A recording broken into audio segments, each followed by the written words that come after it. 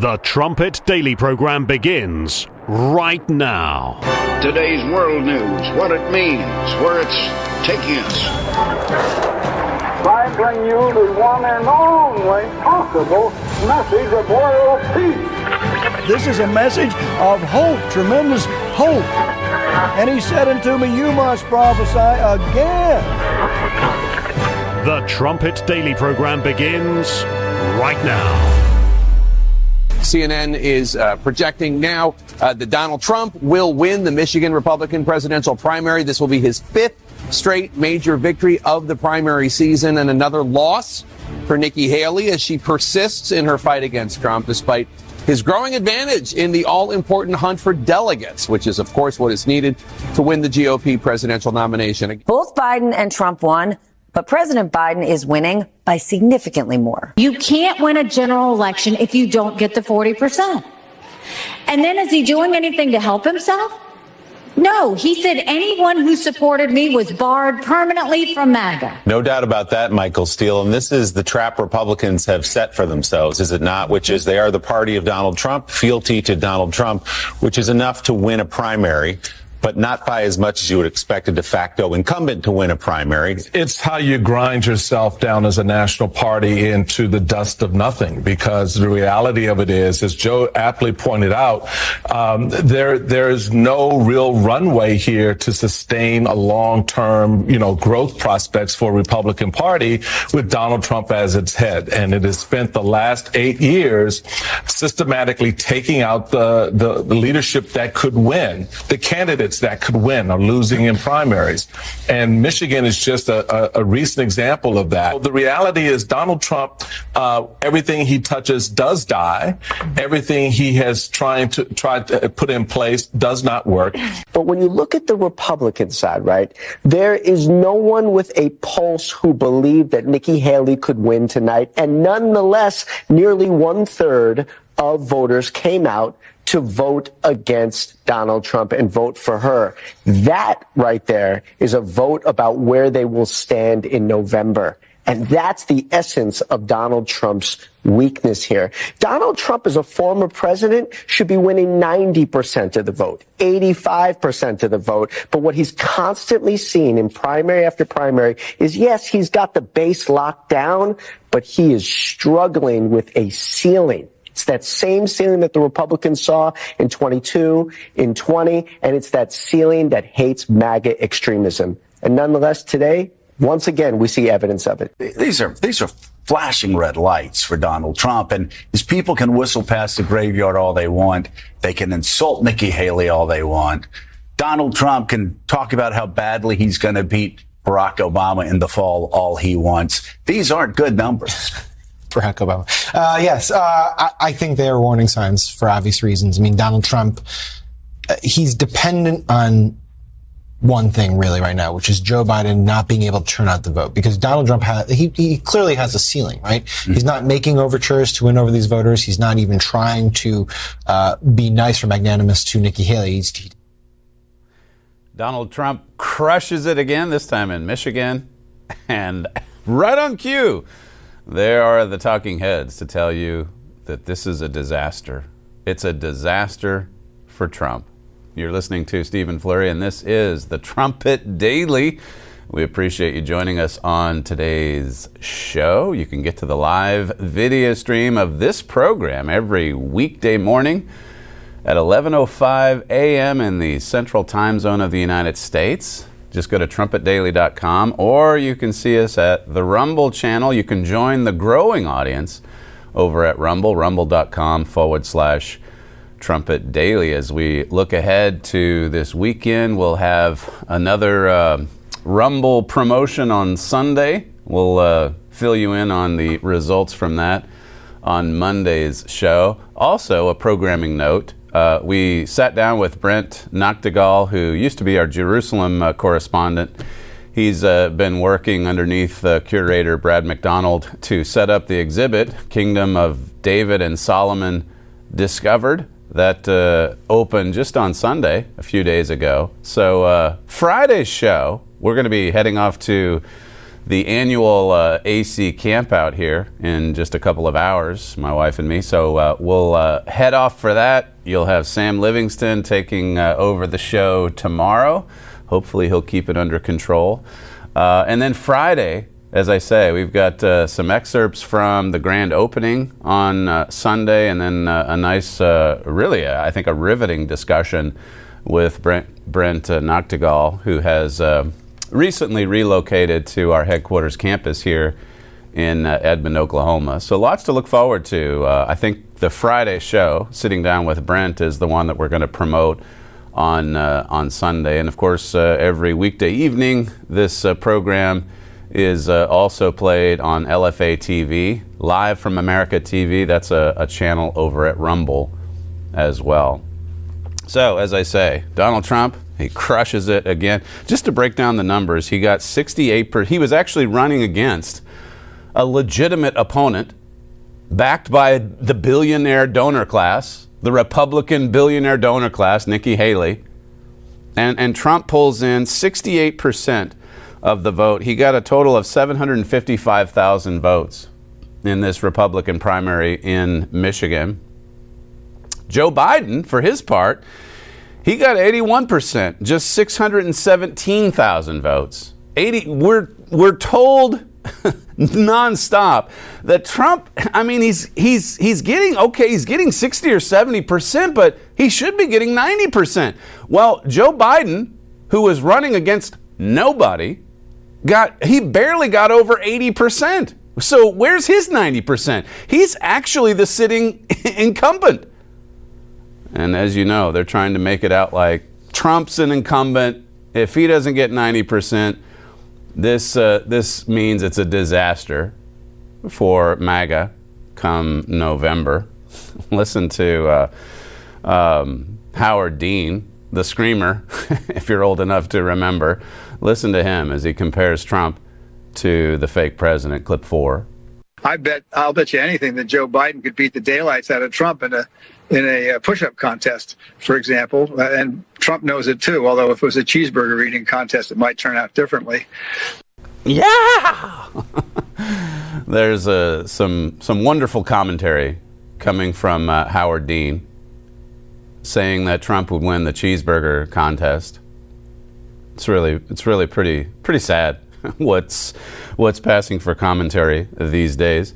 You read between the lines, and you can see it with other ways that the regime media is covering this disastrous administration. You read between the lines, though, even on the primary coverage, and you know that Joe Biden is weak.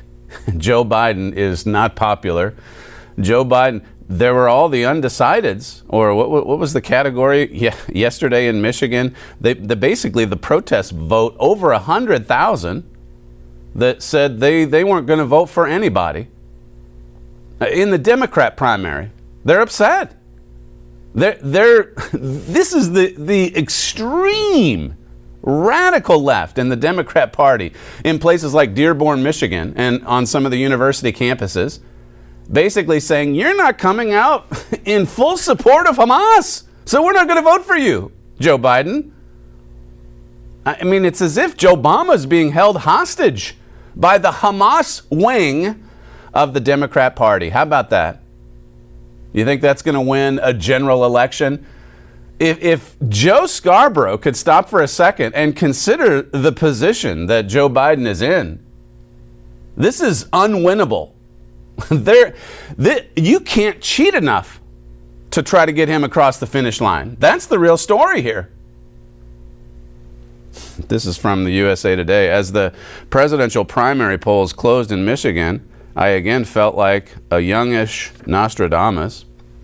As with every primary state thus far, I had foreseen the outcome. Joe Biden was the choice of Democrats and Donald Trump was the choice of Republicans. It's amazing I haven't managed to win the Powerball, this guy says. The general election will be Trump versus Biden. Watching these primary, of course, there could be some dramatic changes at the convention. We'll see what happens later this summer. But it says here, watching these primaries unfold is like rewatching a Super Bowl. You can pretend there's drama, but you still know it's going to how it's going to end. And that's what we're seeing. A lot of people just pretending that these figures are very revealing. If you want to look at the figures, look at why Joe Biden didn't get 90%. Look at the 100,000 voters that didn't vote for Joe Biden in the Democrat primary. It says here that desire for drama, for something to draw readers to news sites and eyeballs to TV screens has created a narrative that the 2024 presidential primary race wasn't over before it began. Still, anything can happen. They're still holding out hope for Nikki Haley. It says here, remember the days of Florida Governor Ron DeSantis being the ascendant conservative who would save the Republican Party from Trump? That was never going to happen, and it certainly didn't.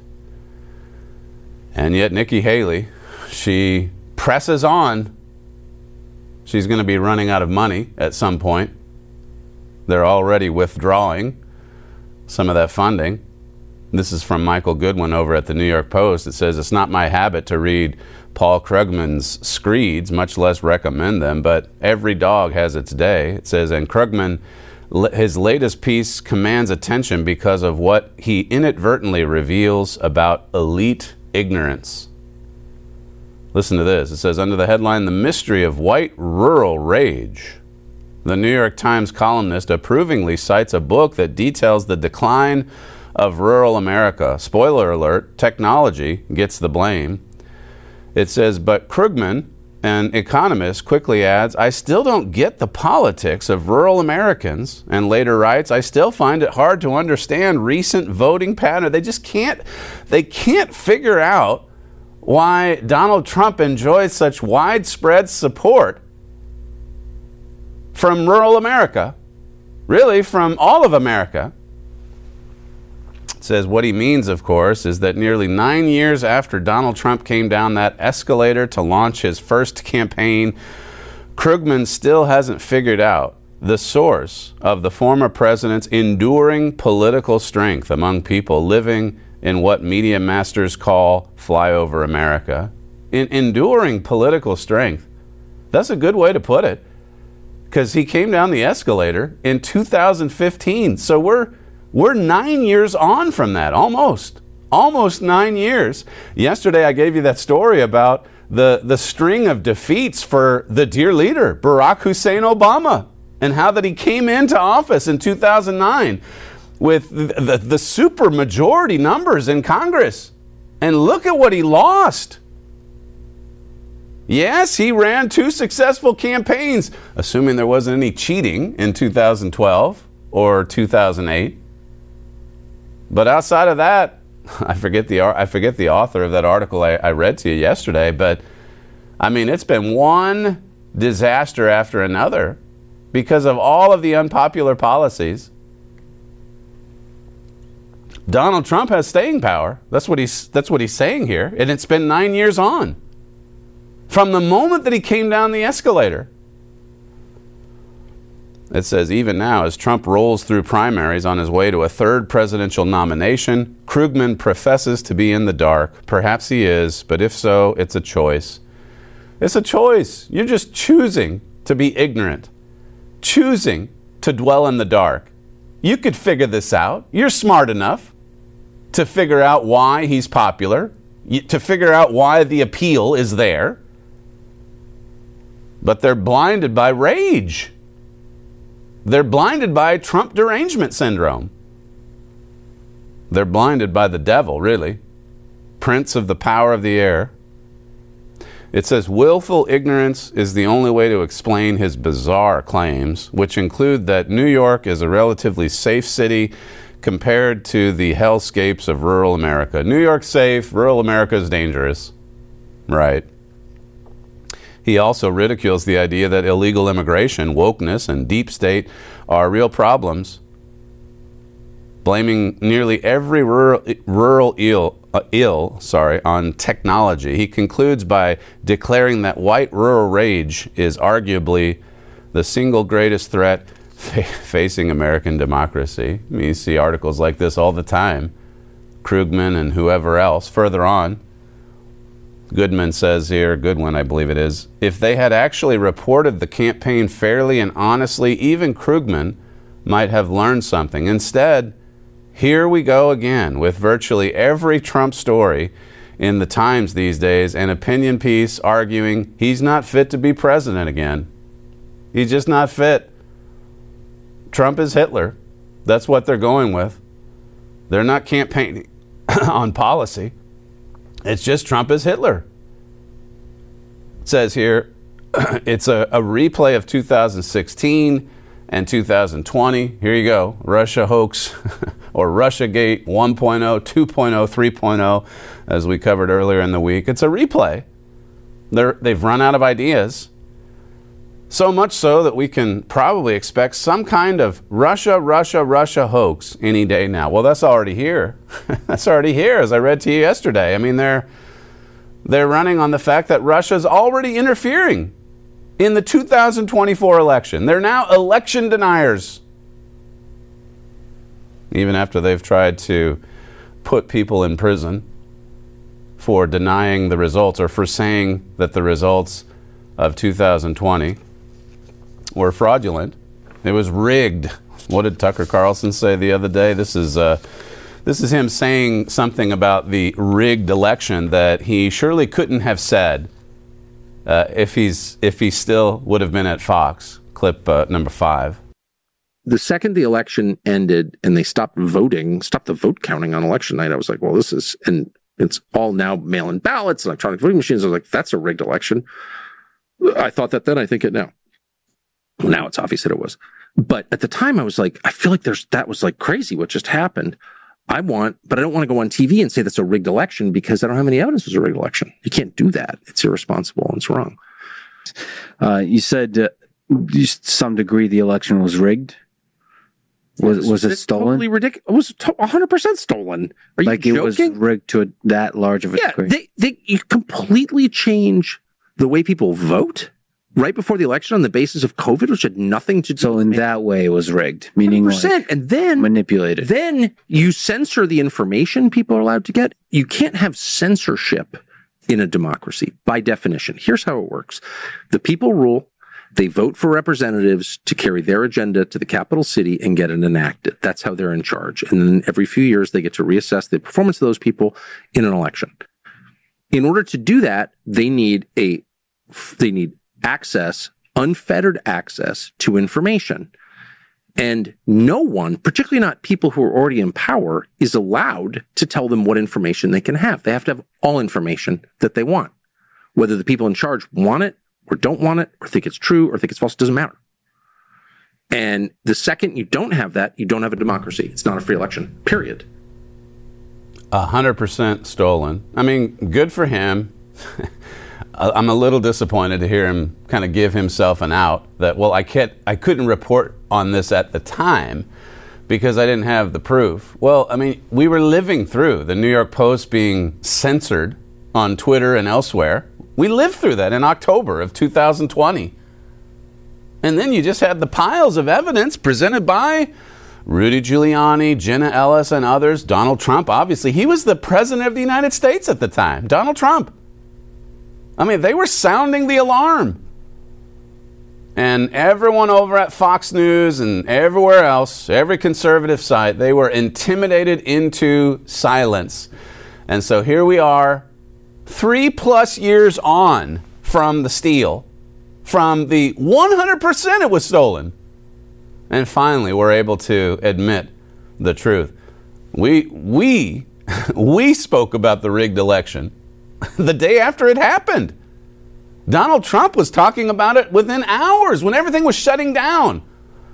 You know, they had all the people counting votes, they had to go home because they needed a nap. Just these crazy things. That the arena in Atlanta, it shut down because of a leaking urinal. Seriously? The late night ballot dumps. And then, of course, we find out all of this evidence later. We find out that the deep state, in fact, actually did censor, working together with Twitter and Facebook to censor stories that would make the Biden crime family look bad. But there's Tucker yesterday. I mean, better late than never, I suppose. 100% it was stolen. So what do they have left up their sleeves? Can they rig the election? I mean, if Donald Trump got 73, 74 million votes last time, more than any other president in U.S. history, how many is he going to get this time? When he's got all these minority groups, when he's got these hip-hop singers endorsing him, when he's got people like Joe Rogan, who he reaches a large audience, liberals, conservatives alike, I suppose. But even he sees the disaster that is Joe Biden. He, of course, is just the puppet. The puppet master is the dear leader. Listen to Fox News yesterday as they broke down the election or the primary in Michigan on the Democrat side. This is clip 10. Now to the Democrat side here, there's this uncommitted vote that seems like it's fairly significant. Your thoughts? It is. It's significant. I mean, right now at 14%, this uncommitted vote is led by Rashida Tlaib and others who are protesting the administration policy on Israel and the war with Hamas in Gaza. Again, we go back to some of these counties just very quickly. You see 13% there, Livingston County 11%, but then we go again to the University of Michigan and you're at 21%. Interestingly enough, Ann Arbor, the specific town, is up to about 32% for uncommitted. It's not a great signal. It is a warning signal for Democrats, and as you get to the general election, they're going to look at the vulnerability there in Michigan as well as the union vote that has trended towards Donald Trump as well. 81% for the incumbent and something like 14 or 15% uncommitted. On the Democrat side, they won't commit to Biden. And yet the regime, they go on and on about how that Donald Trump, okay, he's crushing it, but he's not crushing it enough. No, actually it's not. It's Joe Biden that's not crushing it enough. This is from the Daily Beast, coming from the left wing. It says the uncommitted movement eventually surpassed 100,000 votes in the Democratic primary, a clear rebuke of the president's unconditional support for Israel and a major sign of trouble for Biden in a state that was decided by less than 11,000 votes in 2016. I mean, in some ways, you could say the entire election hinges on Michigan. What happens in Michigan? Things have been cleaned up a little bit in Georgia. Let's hope. But if Biden loses Michigan, that puts him in danger of losing a presidential election. Can they steal enough votes or harvest enough votes in Michigan to pull it off again? They did everything. Everything in the playbook, as far as cheating goes, they used it all in 2020. Can they get away with it again? Can they turn out the numbers of fraudulent votes like they did in 2020? It says here the so-called Listen to Michigan campaign was led by and targeted toward Muslim, Arab American, young, and progressive voters who have grown disillusioned with Biden's handling of the war in Gaza. Perhaps no state was a more fitting venue for this challenge than Michigan, which is home to the largest Arab American population in the United States. So he's in a very difficult position, Biden, where he has to reach out to the American or the Arab American population, but if he wins them over, he's going to lose the Jewish population. There's so much in the way of extremes in that Democrat Party. And then, of course, he's got all of the bad publicity coming from the invasion at the southern border. People just pouring in, and violent criminals at that. You had this case in Georgia. This was covered in today's morning brief. A 22-year-old Laken Riley. She was raped and murdered. Her skull was crushed. There was a headline in the New York Post saying that how is this for a headline, by the way? Migrant charged with murdering Laken Riley likely panicked when she fought back. What a crazy, that's the New York Post. That's not the New York Times. The migrant flipped out because, well, she was about to be raped and she fought back. Well, of course she fought back. Who wouldn't fight back? And then he bashed in her skull. And then you've got this other case of another Venezuelan man. Keep in mind, the ones pouring in, mostly they're young, single, military-aged men.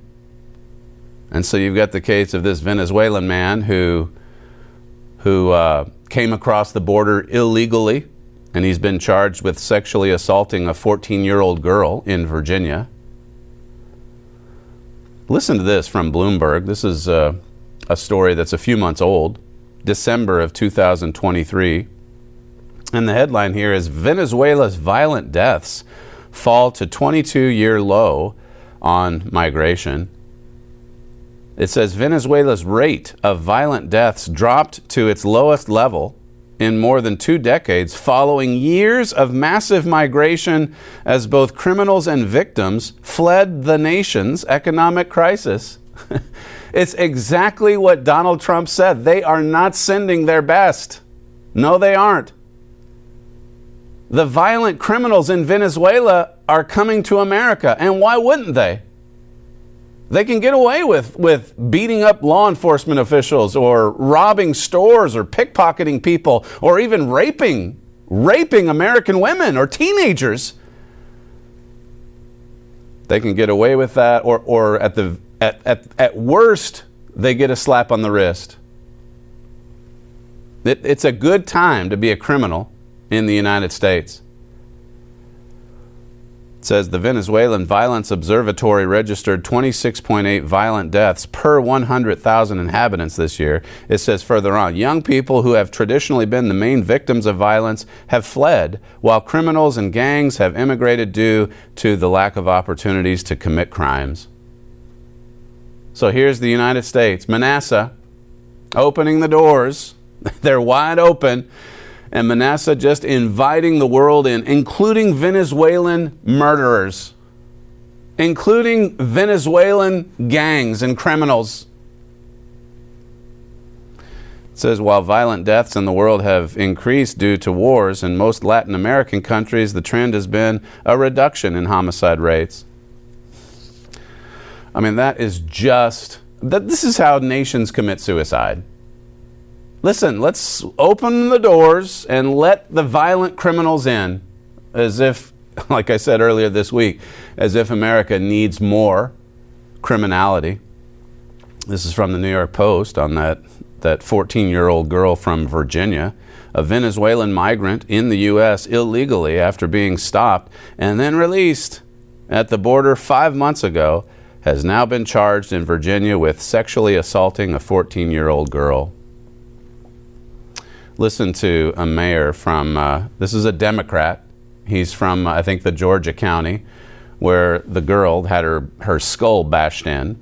Listen to him say that, there really are no statistics showing that having a wide open border invites criminals to come into the country. Clip 9.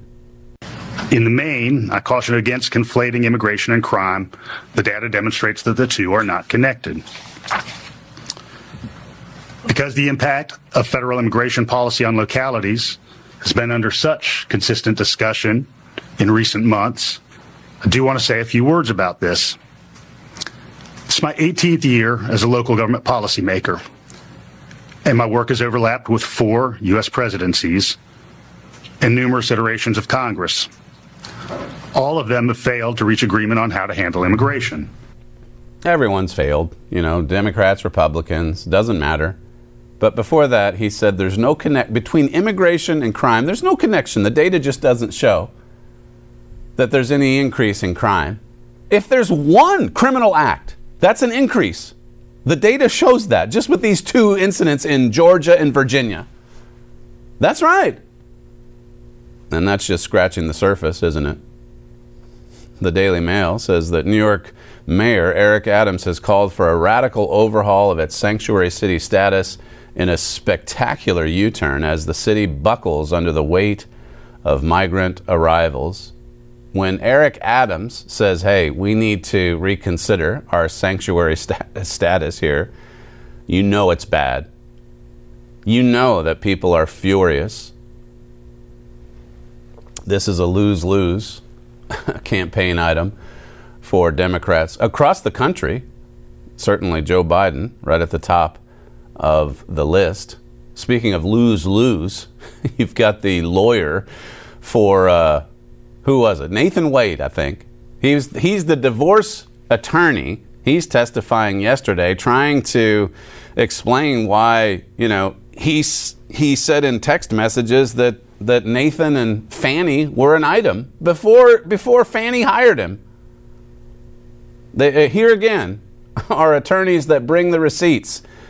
And then these witnesses, and in this case, a lawyer, a highly trained lawyer, a well-educated lawyer, squirming on the hot seat. Listen to this from yesterday, clip 6. When you told me that their relationship started when she left the DA's office and was a judge in South Fulton, where did you obtain that knowledge from?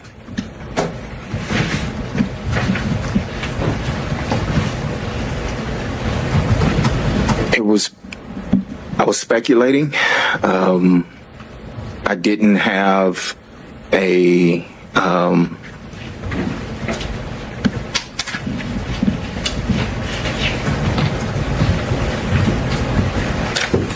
no one told me I was speculating.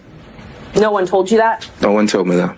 You were speculating based on things that had been told to you or things you had observed? So I'm going to object as to the nature of this line of questioning, because the witness has made it clear he was speculating as to how or what he knew. And if it's speculation, it's inadmissible before this court. All right, but the motivations for his reason for speculating would be admissible, so I'll overrule that. Thank you, Judge. Was this speculation, when you told me that, was that based on things that had been told to you and things that you had witnessed? I never witnessed anything. So, it was speculation. I can't tell you anything specific. He was just speculating about the nature of the relationship. And of course, we now know there was something like, 3,000 phone calls over the course of 2021. Something like 12,000 text messages. Yeah, between Fani and Wade. They were just in constant communication. 6 phone calls per day, 40-some texts per day. Every day through 2021. And then in November of 2021, Fani hires her lover. And here's this guy, the divorce attorney. Because remember, the lover, he filed for divorce the day after Fani hired him. He had it made. He didn't want his wife to get any of that money. This is from Just the News. It says, court proceedings over the Fulton County District Attorney Fani Willis's relationship with Special Prosecutor Nathan Wade has transformed into a Peyton Place episode. It says, meanwhile, the elephant in the room of Wade's reported contact with the White House went largely unmentioned. That hasn't really even gotten any coverage. The fact that Wade was in contact with Joe Biden's White House. And we now know, too, that Joe Obama had a plant there on Fani's team to get this attack, get Trump in motion. And now these people, all of them, being fully exposed.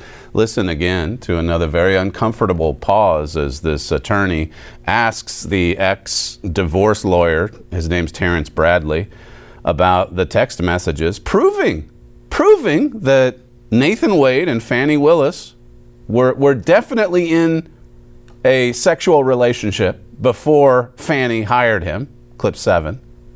Now, the first page starts off by saying, Miss Merchant, like, just date, don't hire him. Do you think it started before she hired him? You see that?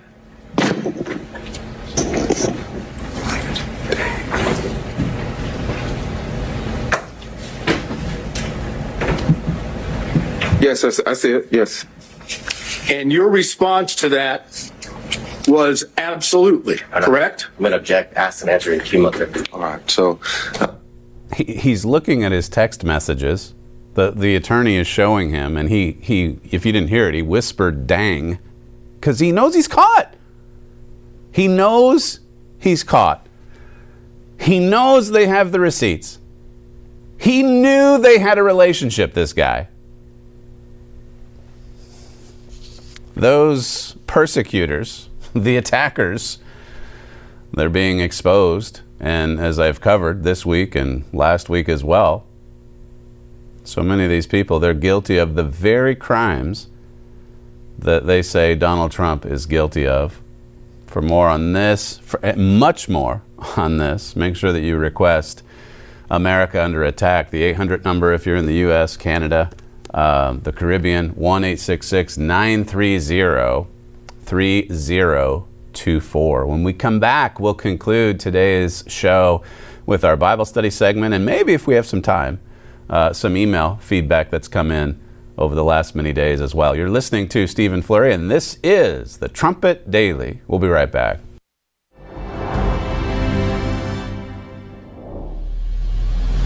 What has happened to the United States of America?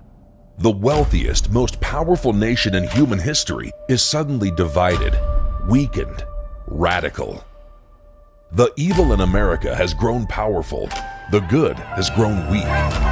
The honorable parts of American history are succumbing to a direct, targeted, sustained assault. Someone, something is dismantling America's history, purpose, and character. Fundamentally transforming the United States of America. Political dysfunction, social strife, economic peril, catastrophic moral failure, fires, attacks, riots, lies. The nation is being attacked from within by its own leaders. Powerful elites in government, journalism, academia, and beyond are intentionally, rapidly destroying what America is in order to make it into something else. There is a reason why your nation is crumbling before your eyes. There is a spirit and a specific perpetrator that is attempting to blot out America. Only America Under Attack reveals that perpetrator and the motive and spirit behind him. This newly expanded book shows you the reason why America has changed so dramatically, so suddenly. If you're confused and concerned about what is happening to America, request your free copy of America Under Attack by Gerald Flurry at thetrumpet.com.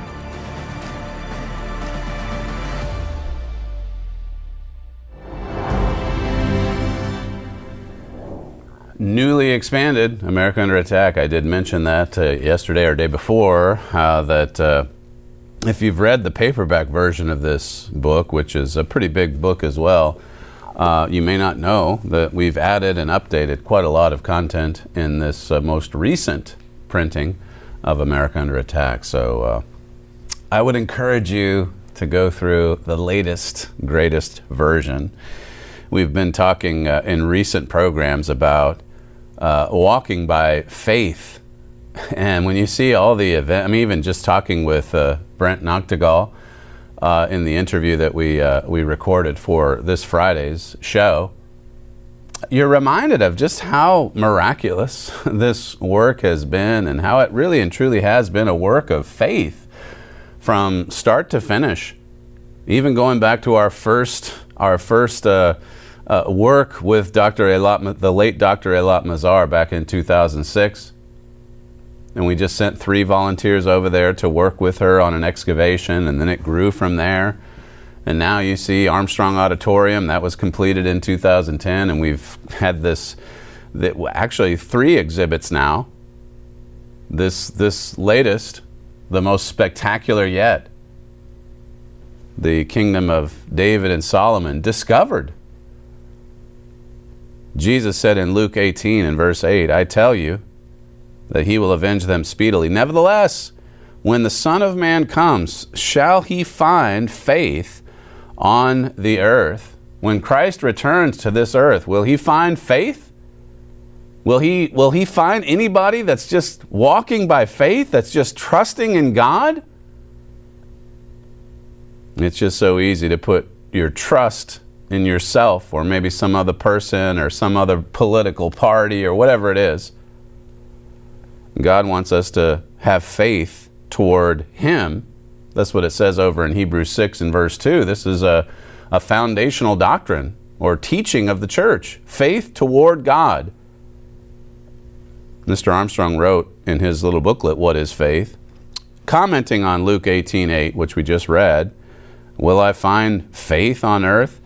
In the faith booklet it says, when Jesus uttered those words, He was looking into the future, into our very present generation, which He clearly foresaw. And foreseeing the almost total absence of faith in our time, He asked this question. Certainly the world has almost lost sight of real faith. You can study into the book of James. Look at James 1 and James 2, the first two chapters of that book.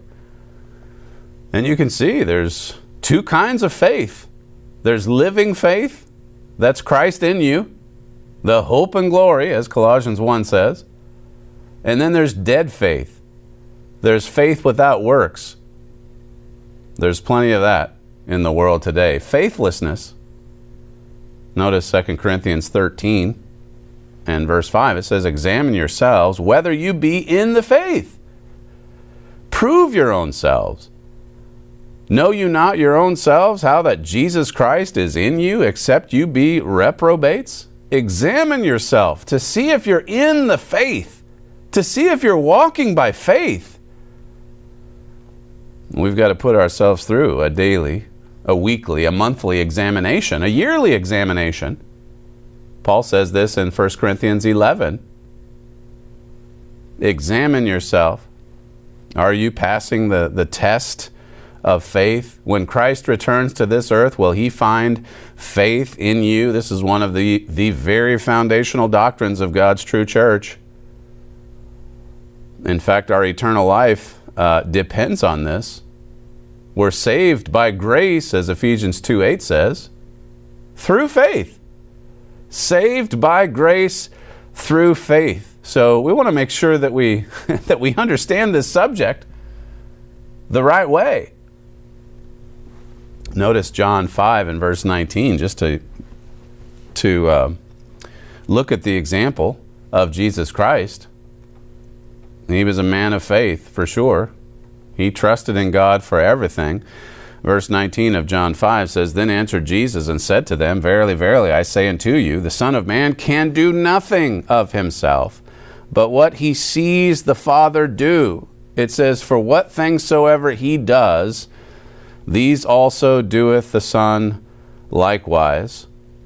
Christ wasn't able to do anything without the support, the aid, the help, the power that God the Father provided. That's quite a statement. John 5, verse 19. Notice verse 30. It says, I can of my own self do nothing.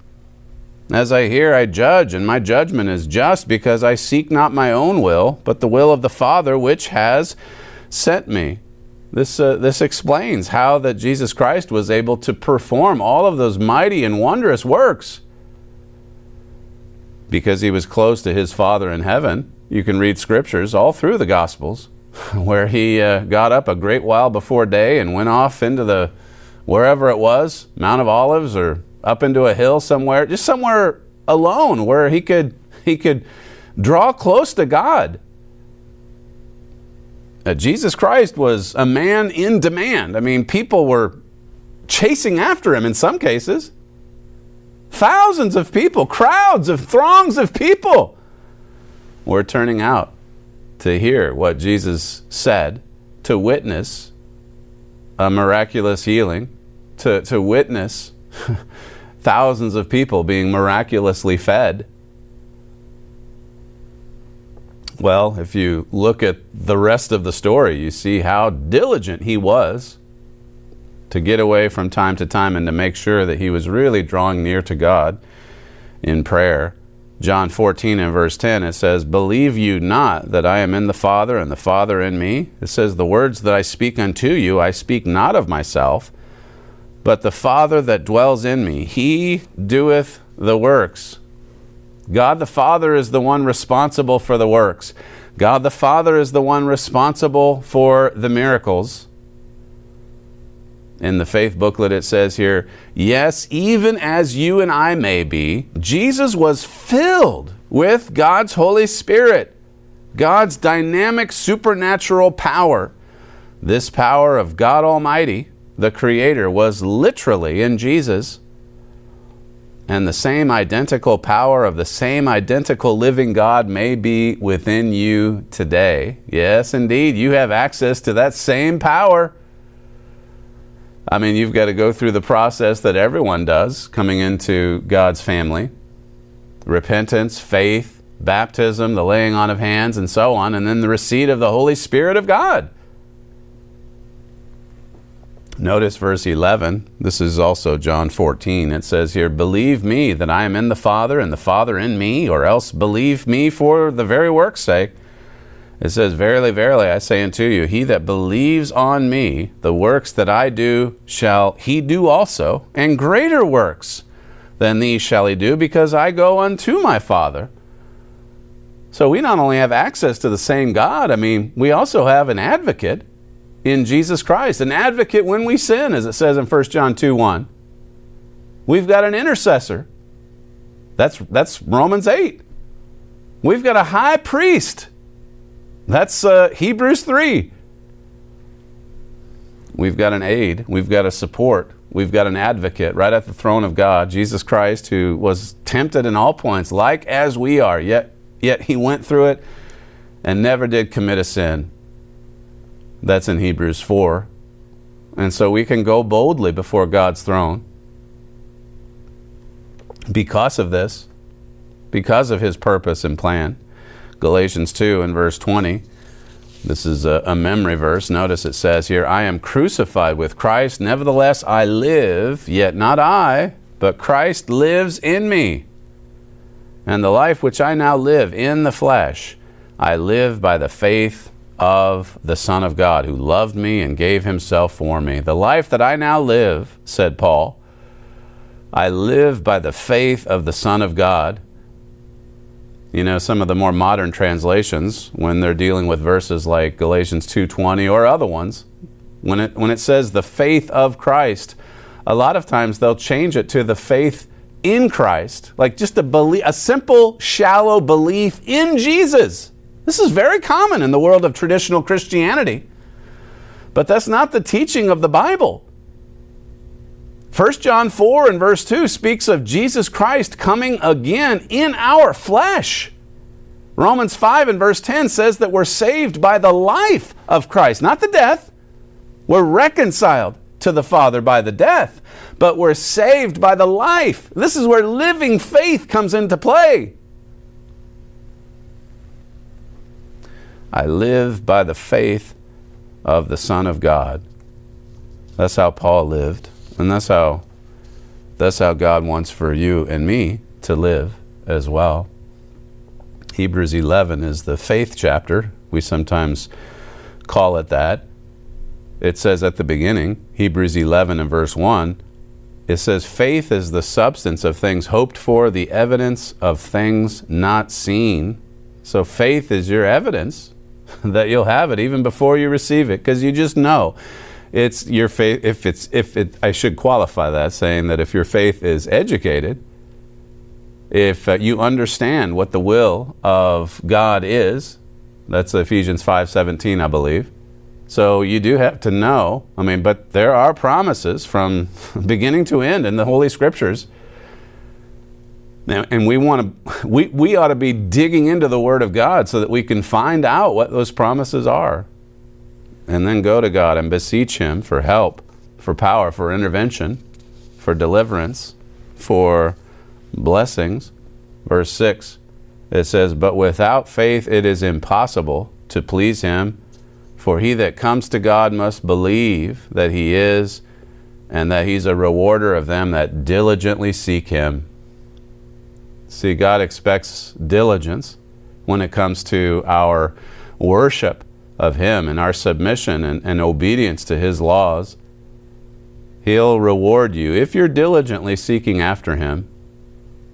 Without faith, it's impossible to do this. It's impossible to please God.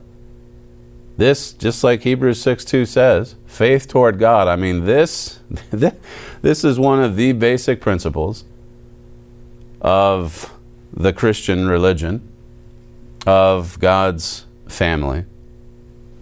A few emails that we can finish off today's show. The email address, by the way, td@thetrumpet.com if you want to submit some feedback to the show. This one here says, what a grand opening for David and Solomon's Monumental Kingdom exhibit at Armstrong Auditorium last week. The Let the Stones Speak exhibit edition is right up there on the same level. Truly awesome. It says, as your father's from the editor article says, it's hard to believe, but this has never been done before. Certainly not like this. The live stream functioned great on our end. They're in Ohio, by the way. It says here, we're confident the seeing and hearing of this grand opening has left many as it did the Queen of Sheba when she witnessed it all in person. That's 1 Kings 10, and it says there that it just took her breath away. This is another one that says, I'm a loyal TD viewer from Georgia and love to join in the live Rumble streams and chats. At noon, there's nowhere else I'd rather be than with the small TD flock. I'm thankful to be part of the fastest moving hour. Thank you always for bringing tomorrow's news today, and especially for the spiritual character buffer. It says the Bible study sections have had me in tears here lately, yet I'm thankful because God is talking to me through you. It says, I know this to be true without spiritualizing a feeling. I'm looking forward to baptism. Thank you for being courageous in Christ. Here's another one that says, I was just wondering when and if your dad will be writing another edition to America Under Attack. It says, this book just keeps giving and giving. I pray America wakes up sooner than later to save what shreds are left of our country. Well, it is hard to believe we're now moving closer to 2 years since this hardcover edition came out. It could be updated more, I'm sure. This one here is addressed to Samuel, our beloved producer. They write, is that darling little boy Daniel who made his debut performance last evening in Celtic Throne your son? What a cutie. And in fact, it is. Sam, miracle of miracles. Sam actually has, well, not one, he's got 2 cute boys. This is no doubt largely because of his beautiful wife, but they are proud parents of the newest member of the Celtic Throne family. That would be little Daniel Livingston. It says here, he was keeping the rhythm well with his little guitar during the family segment. Also wanted to say thank you very much to you and your staff for the great work in producing the Trumpet Daily program and keeping us informed on the actual current news that we need to know and understand in these chaotic times. I really appreciate being able to watch it daily. Another one here says, I was able to view the Kingdom of David and Solomon discovered from home. Thank you, every single one of you, for this mind-opening adventure through his history and heritage. It says, outstanding. I was completely amazed to wake up Monday morning and see this spectacular event was not reported by any news outlets. Well, it did get a little bit of coverage. I know Brent had an interview yesterday with Haaretz. That's an Israeli publication, left-wing, by the way. There was another one in the Times of Israel. Had some strange statements in it, but, you know, some coverage. I guess any coverage is better than nothing. But they're right. I mean, this should be breaking news all over the world. As it is, so many people just dismiss it or ignore it. It says here, one day soon it will be. Thank you. I'm hard-pressed to see how this exhibit can be surpassed. There's a lot more that we have to say about this groundbreaking exhibit, and that'll be on Friday's show. Make sure that you tune in to see that special edition of the Trumpet Daily. That's all we have time for on today's show. You're listening to Stephen Flurry, and this is the Trumpet Daily. Thank you for joining us on today's show, and we'll see you again tomorrow.